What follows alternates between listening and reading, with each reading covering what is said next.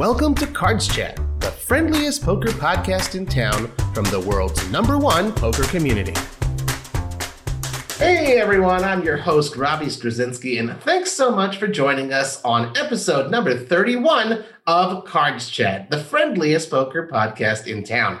Today, we welcome a man who has been involved in poker since the early 90s, not just as a player, but probably more so as a highly regarded coach and author.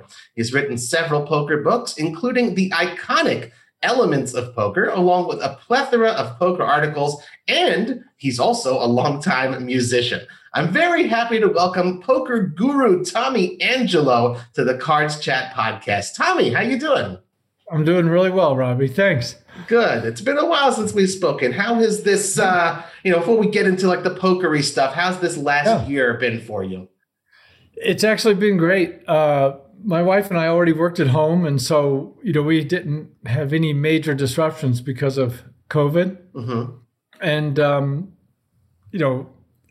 we've had most of our unhappiness through this time has been through the unhappiness of others, I guess. There's so much of that around in both of our families and whatever. And, it's been hard. Mm-hmm. But in terms of in our four walls here, it's been good. We've been all right. Has it impacted your day-to-day really at all? Not a bit. Wow. We're able to, during the total lockdown here, I live in the Bay Area, California, which was, when they locked down, but we were able to get food delivered and, do Zoom calls with people to stay sane. And so it's been all right. And okay. That's good. Is there, we're always looking on the bright side of things. Is there anything that you could point to perhaps over this last year that stood out as particularly positive, perhaps a silver lining to the cloud that we've all kind of experienced? I would just say that, we've heard a lot of stories about relationships, married couples who, by being forced together more, has been not necessarily great, sure. But you hear other stories. And for us, it's been good. Oh, that's wonderful. Our relationship has become better and stronger through this period. Beautiful. How long you married for? We've been married 16 years, together 20 years. Beautiful. That's wonderful. Wishing you at least 16 to 20 more, at least. Hopefully many, many more, Tommy. Wonderful. Thank you. All right. Well, for those of you listeners and people watching who may be unfamiliar with Tommy's work, let's give you an idea of a couple of quotes from Tommy's Twitter. So here's a couple. You can train for poker while waiting in line, and you can train for waiting in line while playing poker. And here's another one. Painless poker is attainable, but not sustainable. So those are just a couple little nuggets of wisdom. And I feel that they could do quite well, honestly, Tommy, if they were like in a fortune cookie or something like that. So what I want to ask you first, when it comes to coaching, do you see yourself as like a coach or more of just like a imparter of wisdom? Because you kind of have that Yoda Jedi type of mentality thing going on. No, I'm definitely a coach. Definitely a coach. I mean, I work with every client based on who they are and how they are at that moment in their life. And I have many, many clients some currently and over the years where I've worked with every week or every month for years.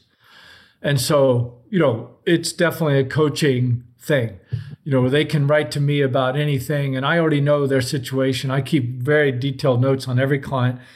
Every client I've ever had, I have one giant Word document on them. So wow. I have all email exchanges, all notes from every call. So even if I haven't heard from somebody for 2 years, within 5 minutes I can be, and I even take pictures of them. So I can be completely caught up on their situation, remember everything about them. So yeah, it's definitely very personalized coaching what I do. And of course, I hope to impart some wisdom along the way, sure. But only as is relevant to precisely their situation. I find that very interesting. Like the immediate analogy that came to mind when you say you've got, detailed long notes and you've been coaching some people even for years, almost like a medical doctor in some way. You've got their whole file, their medical history. The thing is, with a doctor, you say, okay, something's wrong, you got to fix it. right? So how does that work? Let's expand the analogy for a player. Sure. Okay, you can fix certain things. Do you keep looking for more weaknesses or things to hone in their game, or do they bring you more things? How does that work? Oh, both. So it always starts out where they, my product, my coaching model right now is extremely accessible. Mm-hmm. It's inexpensive. You go to my site, you just schedule a call and we go. Mm-hmm. There's only two questions I ask. One is, what do you want to talk about? Mm-hmm. And what games do you play? Okay. Okay. So under what do you want to talk about? Sometimes I call some of my clients novelists. They write me the whole story of their lives, which is great. I don't mind reading it all, and I take detailed notes. Other times I get, this much to go on. And so there's a lot of questions I have to ask at the beginning. But in any case, it's what was the question? Sorry. The question is more of, do they come to you with their problems, or do you analyze their game and find problems and then work on that?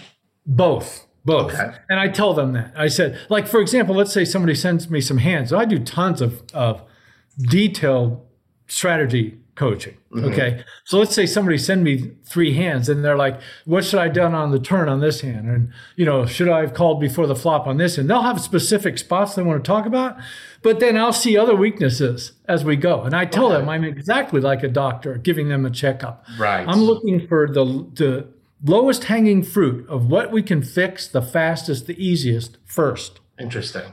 And then whether they bring it to me or not. And then, but it just depends on the client. Some clients they know exactly what they want to talk about and what they don't want to talk about because it's their dime. Right. And they'll come to me and they'll say, hey, I want to talk about, some mindset issue, but don't bring up meditation. I'm like, okay, whatever.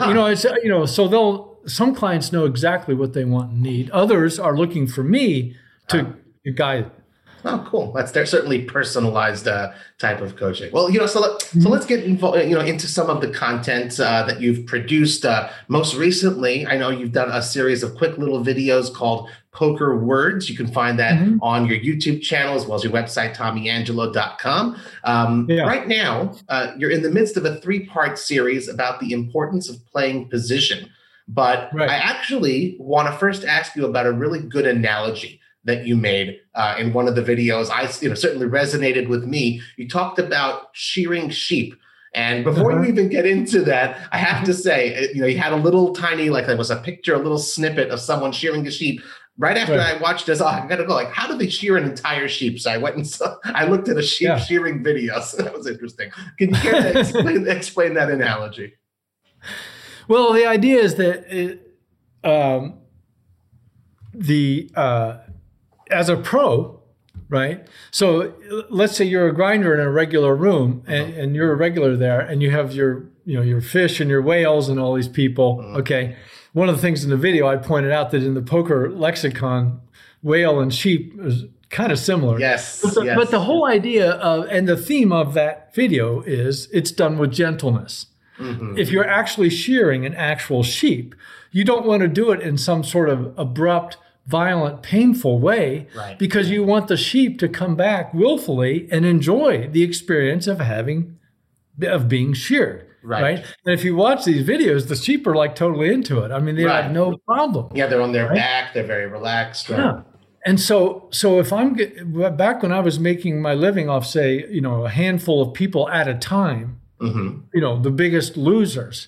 Okay. Well, my attitude toward them at the table was generous, kind, humorous, light, all the time, right?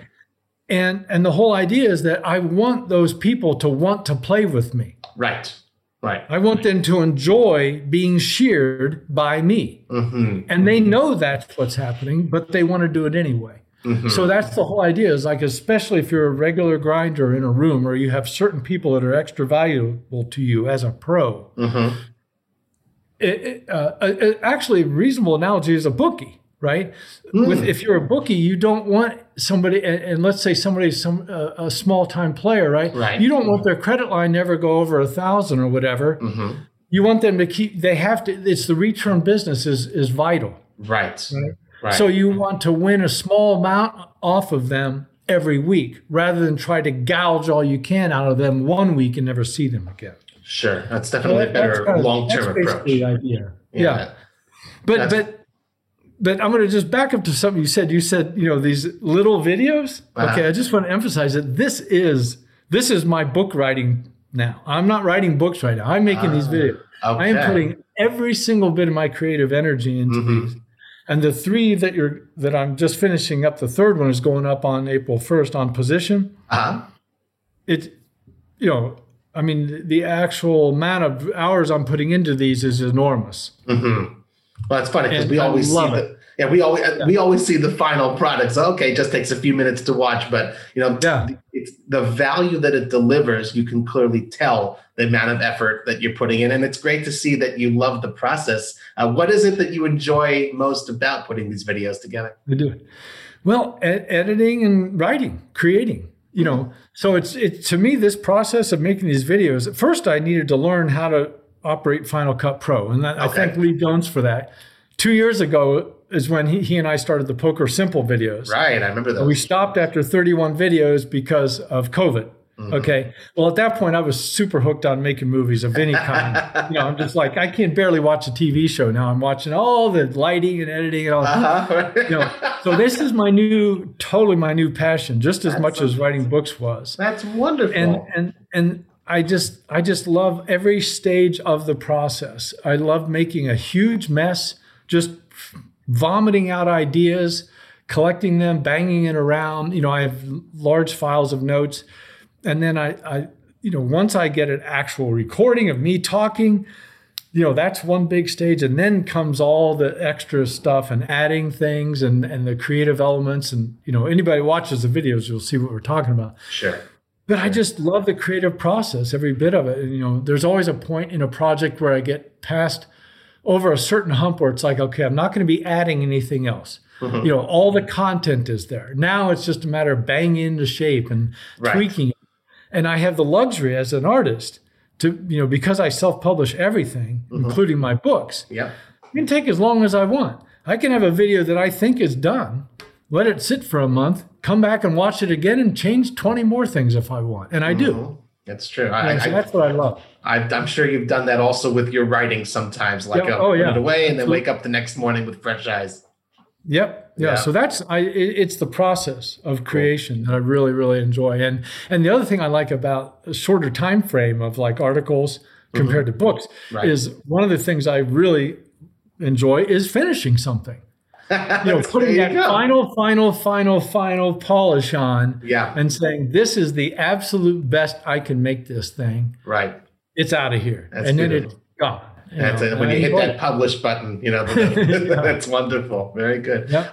In your series on Playing Position, here's a quote that you include from The Elements of Poker. We'll talk about The Elements of Poker soon. The quote is, acting last is like taking a drink of water. We don't have to understand why it's good for us to know that it is. And the benefits are unaffected by our understanding of them. Can you elaborate on that a little bit? Sure. What I realize is that if the worst player in the room has the button, okay, he has the advantage of being last.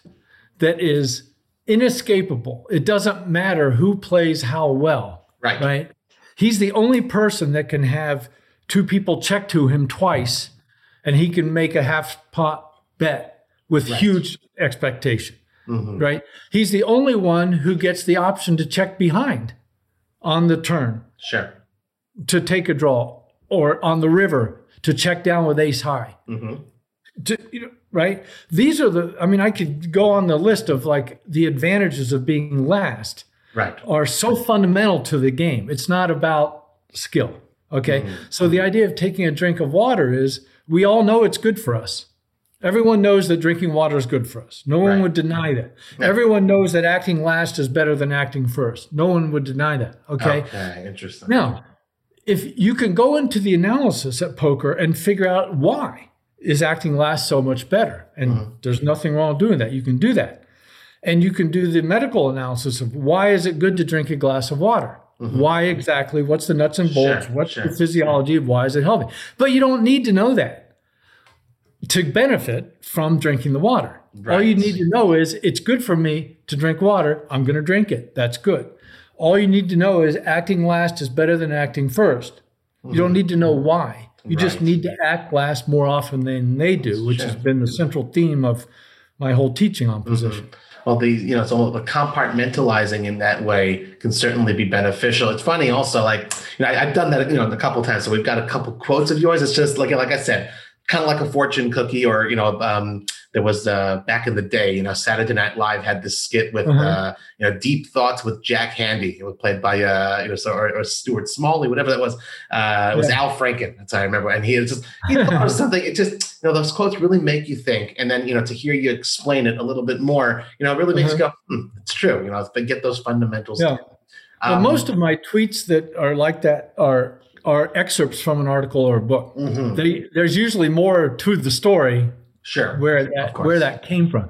But as I'm writing and editing, every once in a while, one sentence will come out and just right. And I'll be like, I think I'll just. It's good stuff.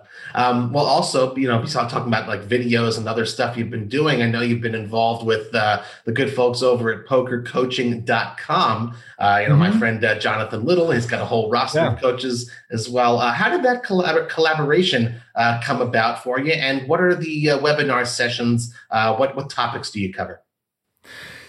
Well, we just did one yesterday on bankroll management. And it was a phone-in. It's basically a phone-in show called Office Hours, where I do live coaching with 3 consecutive people for about 20 minutes each. Oh, nice.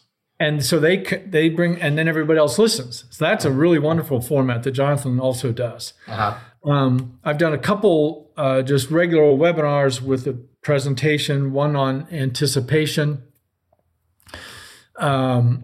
And so the way it came about was kind of great. Like Jonathan and I have been having coffee once a year at the World Series for a few years now, right? Yep. So we developed a nice rapport and respect for each other. Sure. So then he had a guy doing some stuff for him who was a client / friend of mine that I've known for quite a few years. And that guy, Brian, we just happened to be having one of our typical catch-up communications. And he's like, hey, I'm working for Jonathan now. Maybe you should consider doing some content there. I'm like, okay. So we talked about various things that I might do behind his paywall. And we came up with the webinar idea, and then the the call-in show, the office hours idea. And so I've done a total, now the current plan is I'm doing one a month toward the end of the month. Okay, great. It's like the last Tuesday. So that's basically how it started, was this sort of random meeting. And then once that door was open, Jonathan's like, well, hell yeah. Right. And so it was very easy to quickly come to terms we were all happy with. Sure. Well, I'm a big fan of theirs, Poker Coaching, and of Jonathan's. And I know he has a real knack for picking good people with whom to surround himself and get involved with that product. So it's great to see a couple great guys working together. Maybe you can give us the idea, you said you've been working with so many people for years now. Is there a particular type of player that you feel your coaching is best suited for, or it's really come one, come all? Because you have, such an arsenal of tools with which to help people. But who would you say in an ideal world, if people were looking for, okay, how do I find a coach? Why is Tommy the right one? There's no pattern. I mean, I can give you an example. I'm coaching a guy right now. He's got to be at least 80 years old. Oh, wow. He plays, until we started talking, we've had like 3 or 4 calls. If it was like $30 in the pot and he was going to bluff, he would just bet 60 or 80. He didn't even know how much was in the pot. Okay. Right. Wow. And I could give you a couple other examples. And he's like so happy right now. He's like, I think before we started doing coaching, he lost every time he played possibly. And he's booked like 3 out of 4 winners. And he's quitting better and doing all this other stuff better. And it's like, this guy, you would think it was a total washout, no hope. Right. And then I've coached, world-class players, quite a number of them, really, truly, truly great players who, and everybody has problems of some kind or another, right? And so there's no certain kind of player. But since I've made my price lower and more accessible with this half-hour thing, I've been primarily coaching 1, 2, and 2, 5 players. Nice. Over these last 3 years since I started this model. That's been the bulk of the people I've been coaching. Interesting. I this is the first I've ever heard of someone who's 80 years old getting training. I think that's actually, that kind of warms my heart in a way. Someone who wants to keep their mind sharp and, okay, they may have disposable income with which to sit down at the felt, but hey, let's find a way to really win and do something proactive about it. I think that's wonderful. Yeah. Yeah. I have a number of clients over 70. Wow. I'd say. At least 8. Huh. That's unbelievable. Oh, very, very cool. It's just so great. Do you talk ever about, within the poker niche, like, I don't know, satellites or sit and goes or tournaments or cash games? Do you break it down in that way, or it's more focused on the overarching concepts? What do you mean? What I'm saying is like, some types of coaching, you'd say, okay, I want to improve at satellites. So I know I don't overextend myself in those and make sure I always grab a seat. Or someone who's, okay, I don't really care about tournaments. I'll only focus on cash games. Or some people, it's multi-table tournaments. It's like, that's what I meant. Oh, but I mean, I coach all of those types of people. I have some people play nothing but tournaments. Some play nothing but cash. Some nothing but live. Some nothing but online. And also other games besides Hold'em too? Yes. Oh, yeah. Wow. The games I'm qualified to coach strategy on are No Limit Hold'em, Limit Hold'em, and to some extent PLO. Okay, interesting. Well, very nice. That's good. It's got a whole wide variety, a whole kitchen cabinet full of stuff. Like we saw, we said some people, of course, know you best as an author, specifically from Elements of Poker. It was released in 2007, and again, who hasn't heard about the Elements of Poker? It stood the test of time. It's regarded as one of the finest poker books ever written.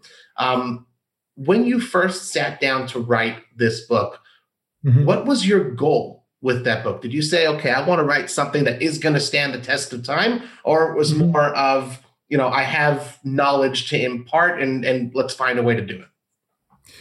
My goal was to fill in the gaps of what was already out there. Okay. And bring up topics and arguments and points that really hadn't been written about yet at all. So this was the first book to really talk about tilt ever. Right. In 2007, there wasn't, nearly as much literature as we have today, for sure. And quitting, like that's the first topic of the book because I thought that was the most important topic in terms of what cost people the most money. I redefined tilt in that book to be anything that wasn't your A game. Rather than think of tilt as from the bottom up, it's from the top down. And that definition has sort of become common. Sure. Right? The idea of certainly accepted. Yeah. The other reason I wrote the book was as for past and future clients. And I explained that in the introduction, right? So I accumulated that material during my first 2.5 years of coaching. I had 400 pages of 8.5 by 11 notes that I had collected from coaching, right? That was the grist for the book. And then I was writing it to expand on and all the things I worked on with my clients at that point. So I wanted them to hear this stuff, right? Because I was learning a lot. And then I also was for future clients, because what happened with my first batch of clients from, say, 04 to 06 was I would be explaining to them what reciprocality was, okay? And then maybe we would get into like, how does that affect your life? What can we do with your game with this knowledge, right? Well, that was really frustrating for me because there was like information I wanted to impart, but then I also wanted to do the personal coaching because I was doing like this 4-day program. Well, with the Elements of Poker, once the book came out, then I could just say, go read this book. You mark the spots that excite you, that are the parts you want to talk about. And so it made my whole coaching package way more efficient. And that was by design. Right. Okay. And so it's like now, anytime anybody hires me, if you like go book one of my calls, you get the ebook sent to you whether you want it or not. Like to whatever extent anybody reads anything from that book before we do coaching, they'll get better value out of the coaching. Even if just becoming familiar with my voice. Sure. So, I mean, we talk about it's the elements. It's a pretty unique format. You've got 144 morsels of wisdom. Well, let's call them. Some of them are paragraphs. Some of them, a few pages long. Do you have any particular favorites in there? It's tough, right? Because they're all your jewels. Boy, that's a hell of a question. Yes, I do. The place my favorite is the last one. Okay. It's called A Process of Illumination. Oh. Okay. Poker is a process of illumination. And so it's 2 pages and it's a standalone essay. Mm-hmm. And basically it's a little bit funny because I start out saying, let's say we want to devise a game based on causing the most pain possible. Right. Okay. Right. We were going to invent a game to create pain. What would we do? And I describe poker in like 8 different ways, right? First of all, it would have to be about money, and we would be all sitting around in a circle so that when we got pissed at each other, we're all stuck there together, right? And like all these things, it's like if you were designing a game to cause pain. And so the point I make there, which I think is I'm really glad you brought this up because I know you have a pretty big spiritual streak in you too. And so connecting how we can advance as humans with poker has been a theme of mine all along. And that's why I ended the book with it. Right. So the whole idea is, and this idea was first brought to me by another guy, Rob Cole. And the idea is that as poker players, we are forced to deal with our mental foibles. We have to, right? We are forced to face them with a frequency and a directness that most people aren't. And that's an opportunity for growth. Right. So because we get so many small losses and so many little darts thrown at us through poker and all these little pains, once somebody decides I'm going to use all those little pain points as opportunities to practice handling bad situations better, then you're getting like double duty out of your poker time. Mm-hmm. Because instead of just like being like, okay, I hurt. Shit, that sucks. Yeah. You're like, I hurt. What can I do about that? Right now. Right. And then you're financially incented to do that work. For sure. See, totally changes your attitude. Yeah. Yeah. And so I really believe that once a poker player takes that attitude toward their poker pain, basically, and sees it as an opportunity for, I'm just going to use the word spiritual, as a secularly spiritual growth or inner growth or improving one's inner peace or compassion or whatever you want to call it, right? Then big stuff can happen because if you do that work, your poker playing will get better too. And so then there's so that's why I ended the book with that theme. I like it. Like, it's I can't say I can pick a favorite or anything. I thought it was interesting to hear your side. And, when you explain it that way, and also, I'm sure listeners and viewers can tell by now, about half an hour into this episode, you have a particular way of explaining it. And, this is a book that was published in 2007. Poker has advanced significantly and tremendously. There's so much more literature, so much more diving into the minutiae of strategy. But at the same time, the elements of poker, those don't really change. Someone starting out on their journey, even in the middle, or even, at some point, even well further on their journey, they have to have these things mastered. Well, if I may quote myself from Painless Poker, and this is probably the best quote from that book. While the game forever changes, the pain remains the same. Indeed. Right? And it really does. Indeed. It really does. Losing to a few outs on the river against an asshole is going to feel the same. Right. And one of the things also, and again, like I know this from a lot of people, even if they've only played online, entering the live poker room for the first time or something like that, there's a lot going on.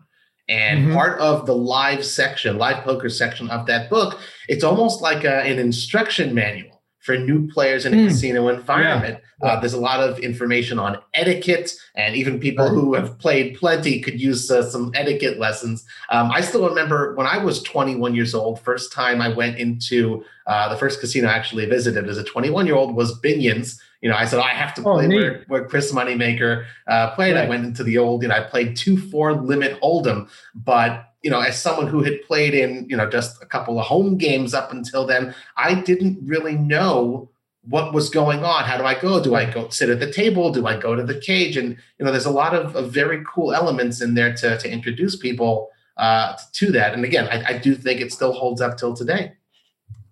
Yeah, there are certain aspects of live poker, and this is a topic I've written about a lot, and people actually come to me with the questions about behavior, ethics, etiquette, and all that. And, I'm a big believer in everybody do whatever the hell they want, basically, but there are certain bars and behaviors that are considered to be, I guess not correct, but could never be called incorrect. I kind of look at it that way, And and I also believe that there are certain behaviors at the table that also are profitable, and it's the same behaviors. Right. Where you're not judging, you're not snarky. Sure. You're not being mean to the dealer and nothing like that. Right.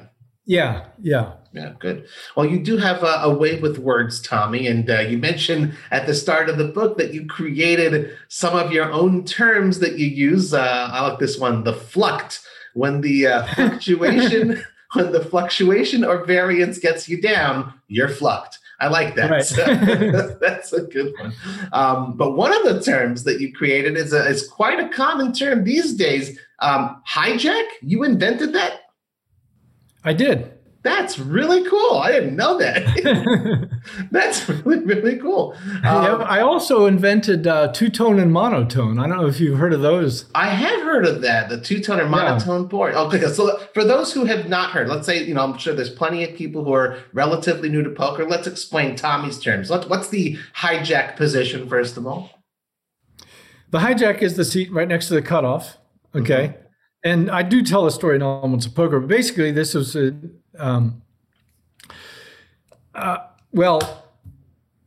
I wrote something a while back ago, and I just basically said it was about limit Hold'em, and I had ace-9 in the cutoff offsuit, and it was folded around, and that, to me at that time at least, was a raising situation at limit Hold'em, folded around, full game. And the guy right in front of me raised. Okay. And all of a sudden I had to fold, right? And I said, he hijacked me, right? I mean, I was supposed to be the one, and it turned out he didn't have much of a hand, but it turned out to be a good play for him, right? Position, sure. And I was like, he hijacked me, and I said, from now on, I'm just going to call it that. There you go. But the point was, the higher lesson of this was that, and I did explain all this, that the reason the button has a name is because it's so positionally significant. Mm-hmm. The reason the cutoff got a name at all. Button is obviously named, it's just the button, right? Sure. The reason the cutoff got a name at all is because of its positional significance. People needed to call it something, right? And I believe that the early seats and middle seats, when it comes to opening, are all the same. I don't really think it's a good idea to lower your under the gun standards until you get to the hijack seat. I believe that that's the first, what I call positionally significant seat, where the lateness should affect your ranges. Right. Okay, for opening.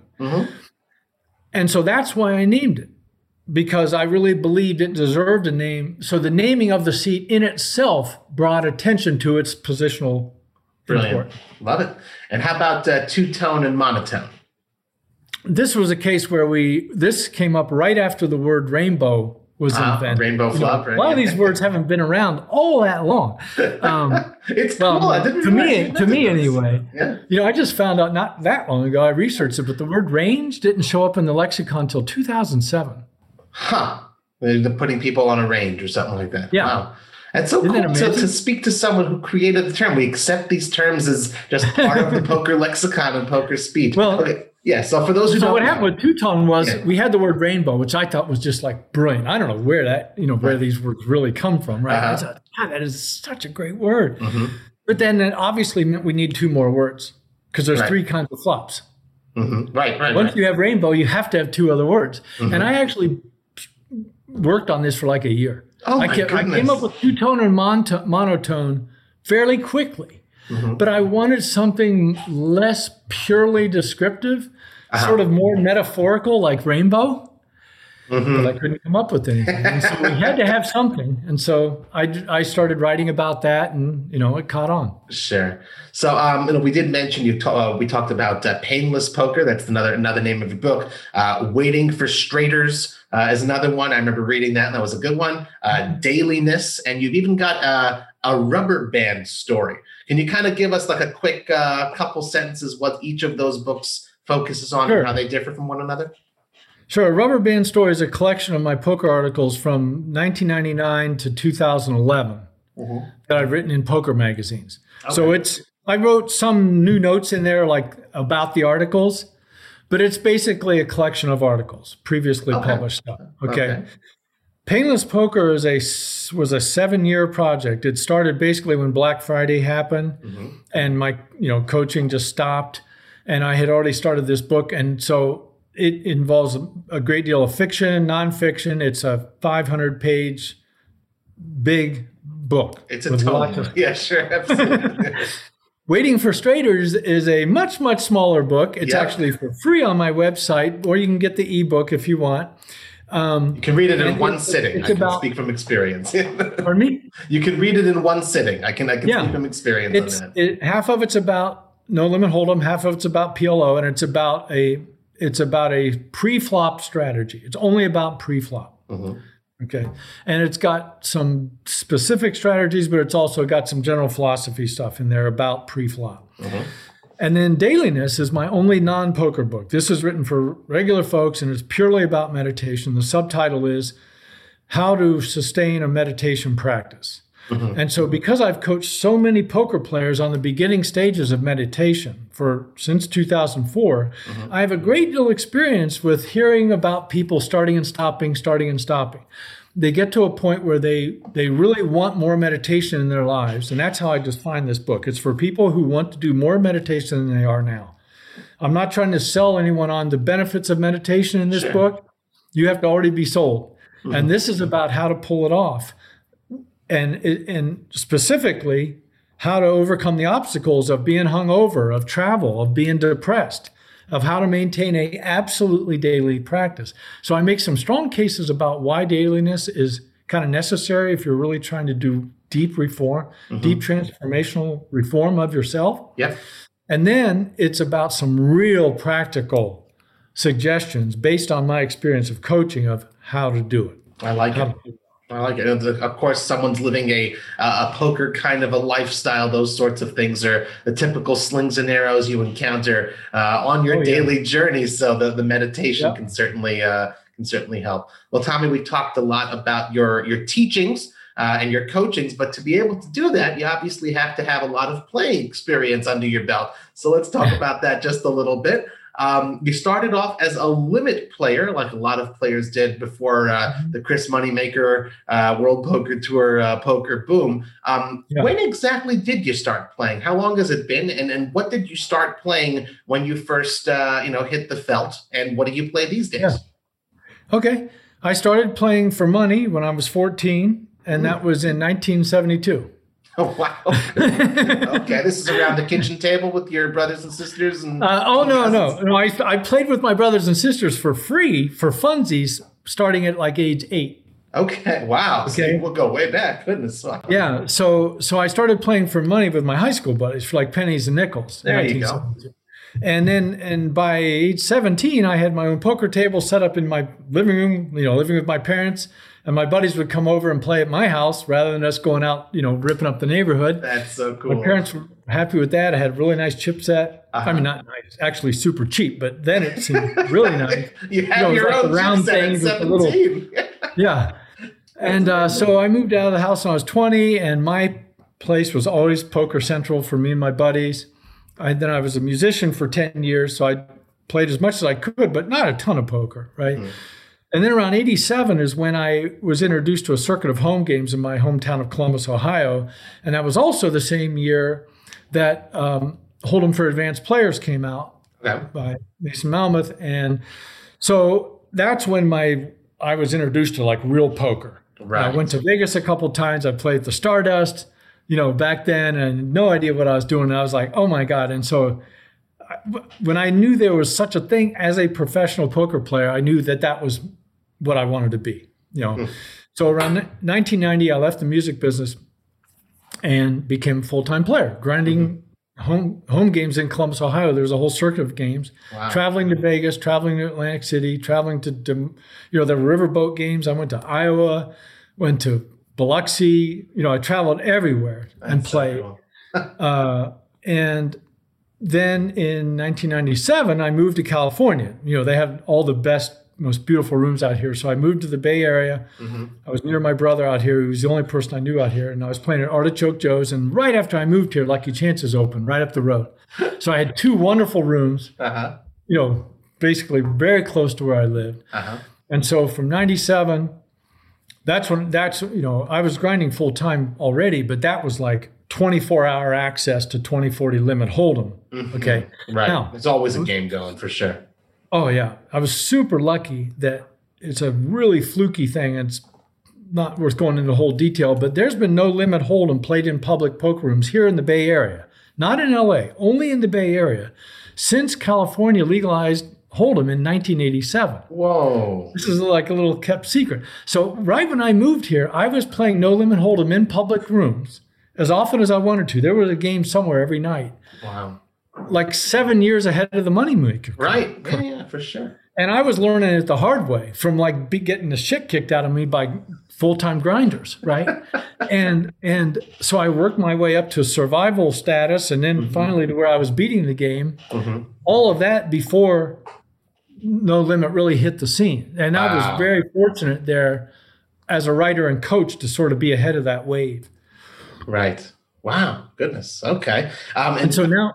Yeah. Well, I'm just curious. So when did you at what point did you kind of make that transition from limit to no limit? Was it then or you continued playing right when I moved here, 97. I was playing limit and no limit every week. Every week. Very cool. Both. In fact, oftentimes back and forth in one session. Okay. From a no limit. Well, we talked about how you mentioned Mason Malmuth and David Sklansky. That was the people who wrote the earlier poker literature, and we said 2007 you wrote your book. There just wasn't a lot out there back then. As you gained more and more experience in the live poker realm and in those rooms, especially playing No Limit, did you find what you read in the books to be accurate and proper teaching, or did you sort of feel like it did not necessarily reflect what goes on in live poker rooms? You're talking about the No Limit literature? What do you mean? Well, specifically what you first got turned on when you first were reading from. The Limit. Oh yeah. Oh no, I thought it was very accurate. But these books were only about strategy, purely strategy. Right. And my favorite writer of that group is Ray Z. He and I have become really good friends. Right. He used to come up to Lucky Chances and play No Limit and 40/80 Limit, and we played a lot together. And this was after I had already. So I mean, this is one of my best poker book reading stories. Was when I was grinding in Columbus. It's probably around 1993. I got kicked out of the most profitable game, basically from winning too much, and I knew there was a 30/60 limit Hold'em game running. Limit 30/60 stud game, 7-card stud. Which I'd also played back then, running near Washington, D.C., these firehouse games, right? And I was like, 2 days a week, Monday, Tuesday. So I started going out there. I went out there for 8 consecutive weeks. This is like a 10-hour drive. And the first time I went out, I had Ray Z's book, winning 7-card stud, his 7, and I'm reading it on the way out there. Now, I'd already played a bunch of stud, but I had never learned the right way. And so I was like, that book, reading that book, I made $2,000 a week for 7 straight weeks, and then lost the 8th week, and then got invited back to the game because they needed somebody to play all night.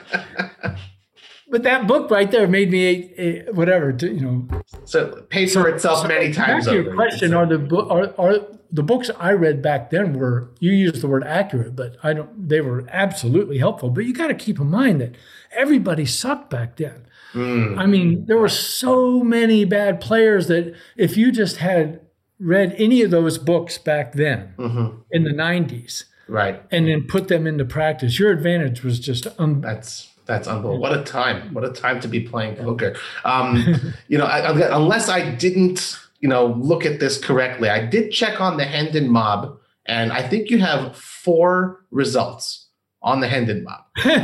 Now that struck me as odd. I was like, well, but then again, he has always been a cash game player. Once poker started booming and being on TV and the whole moneymaker and thing in the world, I mean, were you never enticed a little bit by the tournament bug? Nope. What is it about the cash games? I can tell you exactly why. I can tell you exactly why. Sure. So first of all, back then, in terms of, I've been going to the World Series and the Hall of Fame, which was the other tournament in the winter, since '87. Okay, right, I never entered a World Series event ever. Right. I think when I said you have 4 results on the Hendon Mob, I think the first one is 1987, like $135 something. I don't remember exactly what it was. Right. Oh, I think I had lucky chances, maybe. I did play some tournaments in the Bay Area, like a Bay 101 or whatever. But I don't think I've played a tournament in 20 years or so, whatever. It doesn't matter. Here's the basic reason I don't like tournaments, okay? They're usually in the same room as a cash game, okay? And as a professional, I am just driven to where am I going to make money, right? I need to know I have an edge, okay? And the way I get my edge is in 3 ways: by playing better than my opponents, by quitting better than my opponents, meaning I'm playing my A game almost all the time, and by choosing my opponents. In cash games, I can choose, I don't like this game, I'm going to go over here. Or David's on vacation this week. He's going to be coming in every night at 7. I'm going to show up at 7, follow the whales around, right? That's how I made my living, was choosing my opponents and choosing my quitting time. I can't do either of those with tournaments. Right. Oh, it's like it makes my skin crawl, just the idea of not having those options. Wow. And never played the WSOP main event? Nothing special? Never even considered it. Wow. What an interesting approach. And, it's something that still makes sense today. You talk about game selection. You can't really do that in a tournament. That's a very good Well, I mean, here's the other thing. I never gained the skill of being a tournament player, so I would be what chance do I have? I mean, seriously. Right. Well, playing against guys that do nothing but tournaments all the time. Right. This would be the worst game in the world for me. Unbelievable. All right. Well, the last question I have for you, Tommy, before we get into our community questions from our forum members, we've talked a lot about your playing. We talked a lot about your coaching, and you've given, so much wisdom to other players. How do you study? Who do you learn from, or how do you learn? Buddha. Okay, that's not an answer I anticipated. I guess a better question would be, what do you study? So poker has become, I started meditating every day in 2003. And a couple of years after that, I made a conscious decision to meditate while I play poker, okay, as much as possible. And so now poker itself has become a form of meditation for me. And so what I do is I go...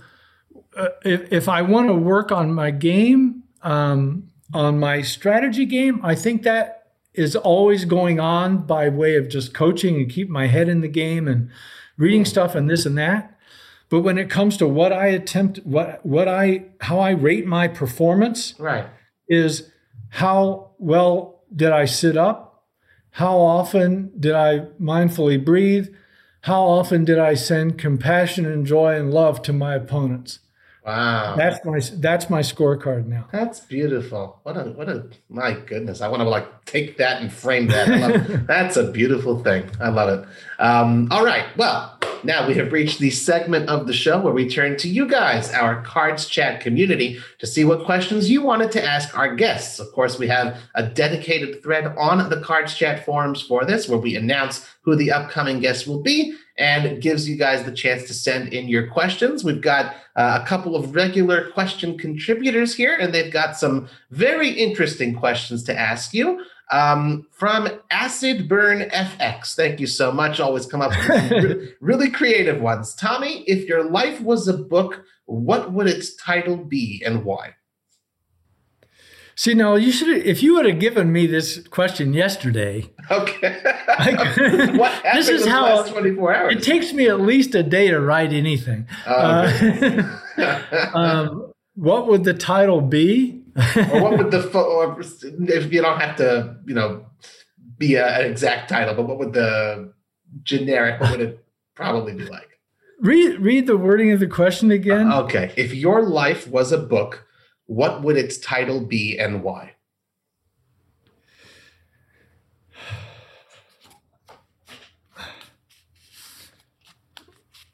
Wow. It's a good one, huh?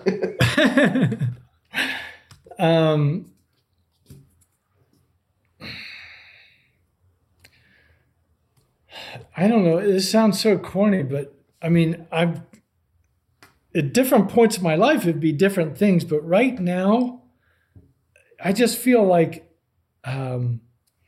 just trying to be good to each other is like, that's really all what I hope to do, and try to be good to myself and others, Okay. I mean, as I'm trying to think of answers, it's like everything kind of melts down to that. If I try to get specific about poker or music or the major elements of my life, it always comes down to like people.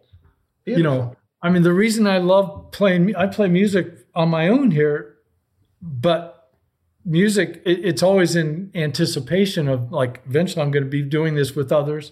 Right. Community, cooperation, humans are, I mean, we're amazingly good at cooperating. That's how we kind of took over the world. Yeah. Right. We cooperate in groups, pairs, threes, groups, right? Groups against groups, they don't necessarily always cooperate, but there's some element of cooperation is really our strength. And it's so easy to think of ourselves as isolated units, and separate. And to whatever extent we can break down that barrier and realize at all times that we're not, that we're all part of this same sauce. I like it. Is that a title of a book? I don't know, but that's certainly, is in sync with everything that you've been saying up until. I know I sort of kicked into preaching mode again, but that's just where my head's at. And it works, and it makes me smile. I'm sure it's making a lot of people smile right now. Got one more question from Acid Burn FX. What small gesture from a stranger has made a big impact on you? I can give one from a stranger. I see. I don't have a very good memory for that thing. I can say though, I did have one time a guy. He wasn't a stranger. Somebody I knew. But this was so shocking. It was at a time in my life. I was in my mid-20s, before I was playing poker, and I must have been in really financial bad shape, or must have just expressed great hardship to this associate of mine, and he gave me $1,000. And I was probably like 23. He just gave it to me. Wow. And I found out later that he had like hit some trifecta or whatever at the racetrack or something.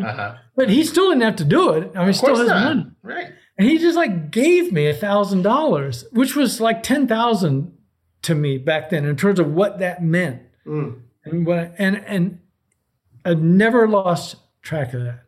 Wow. And there have been times I've given people money, just given it to them in situations where I wouldn't have if that hadn't happened and made such a big impact on me. That's beautiful. That's really paying it forward. I like that a lot. Great story.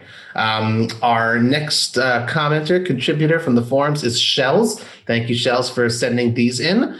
Here's an interesting one. How did you happen to switch gears from full-time musician to poker aficionado, expert, pro? And you said you still make music, I guess. How did you make that transition though? Well, it was forced upon me. I developed a thing. So in 1986, up till then, I'd been playing drums, even though I played multiple instruments. That was my job. I was a drummer in a band, big, loud, very loud bar band. So then I moved to keyboards. Okay, now drums are the quietest place on stage. I don't know if people realize that. It's an acoustic instrument, right? Guitar players and other people have amplifiers blasting at them. Right. right? So I moved to keyboards, and I like it loud. I had the biggest amp you could get, and I was just blasting my ears out. So I basically, over the next 3 years, blew out my left ear. Oh, and developed a thing called temporary threshold shift. It was very painful, very miserable, psychologically dreadful. And I had to wear earplugs to keep from getting further damage. And so for the last year and a half of my full-time career, I was wearing earplugs on stage. And it was, I was able to perform. I was able to play the notes and play with emotion, but it was really hard inside. I couldn't feel it anymore, lost the passion. And so at that time was when poker was really picking up in my life, when I discovered the circuit of home games. So one thing led to another with the band and this and that. And so I left the full-time music business because I blew out my left ear, basically. Wow, my goodness. That's unfortunate, but things seem to have worked out for you pretty well. So that's yeah. Plus, you can still make music on your own terms. You play the guitar as well? I play bass, drums, guitar, banjo, and harmonica. Oh, you're the one-man band. Very cool. So far. Exactly. All right, a couple more here from Shells. What is one simple piece of advice that you could give a poker player at any level? Fold more before the flop. And see if simple, as an experiment, not as the end all, and see if your life improves. Okay, interesting. Especially from the blinds. That's good. I love how you had that in your pocket right there. There's a good, simple piece of advice. And our final question for you today, Tommy, it's a bucket list question. Is there anything that you specifically wish to achieve? Well, in Painless Poker, I make the claim that I no longer have a bucket list. Okay. Now this is from the from the angle of wanting to be at peace in the moment by not feeling like there's a bunch of undone stuff. Right. You don't have FOMO or anything like that. Right. Right. Okay.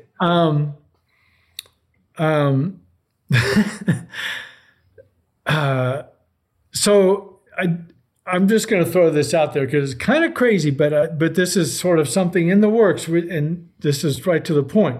Okay. My bucket list is what I would hope to do is choose the time of my passing in such a way that I'm able to know when I'm having my last conversations with my most loved people, and also personally give away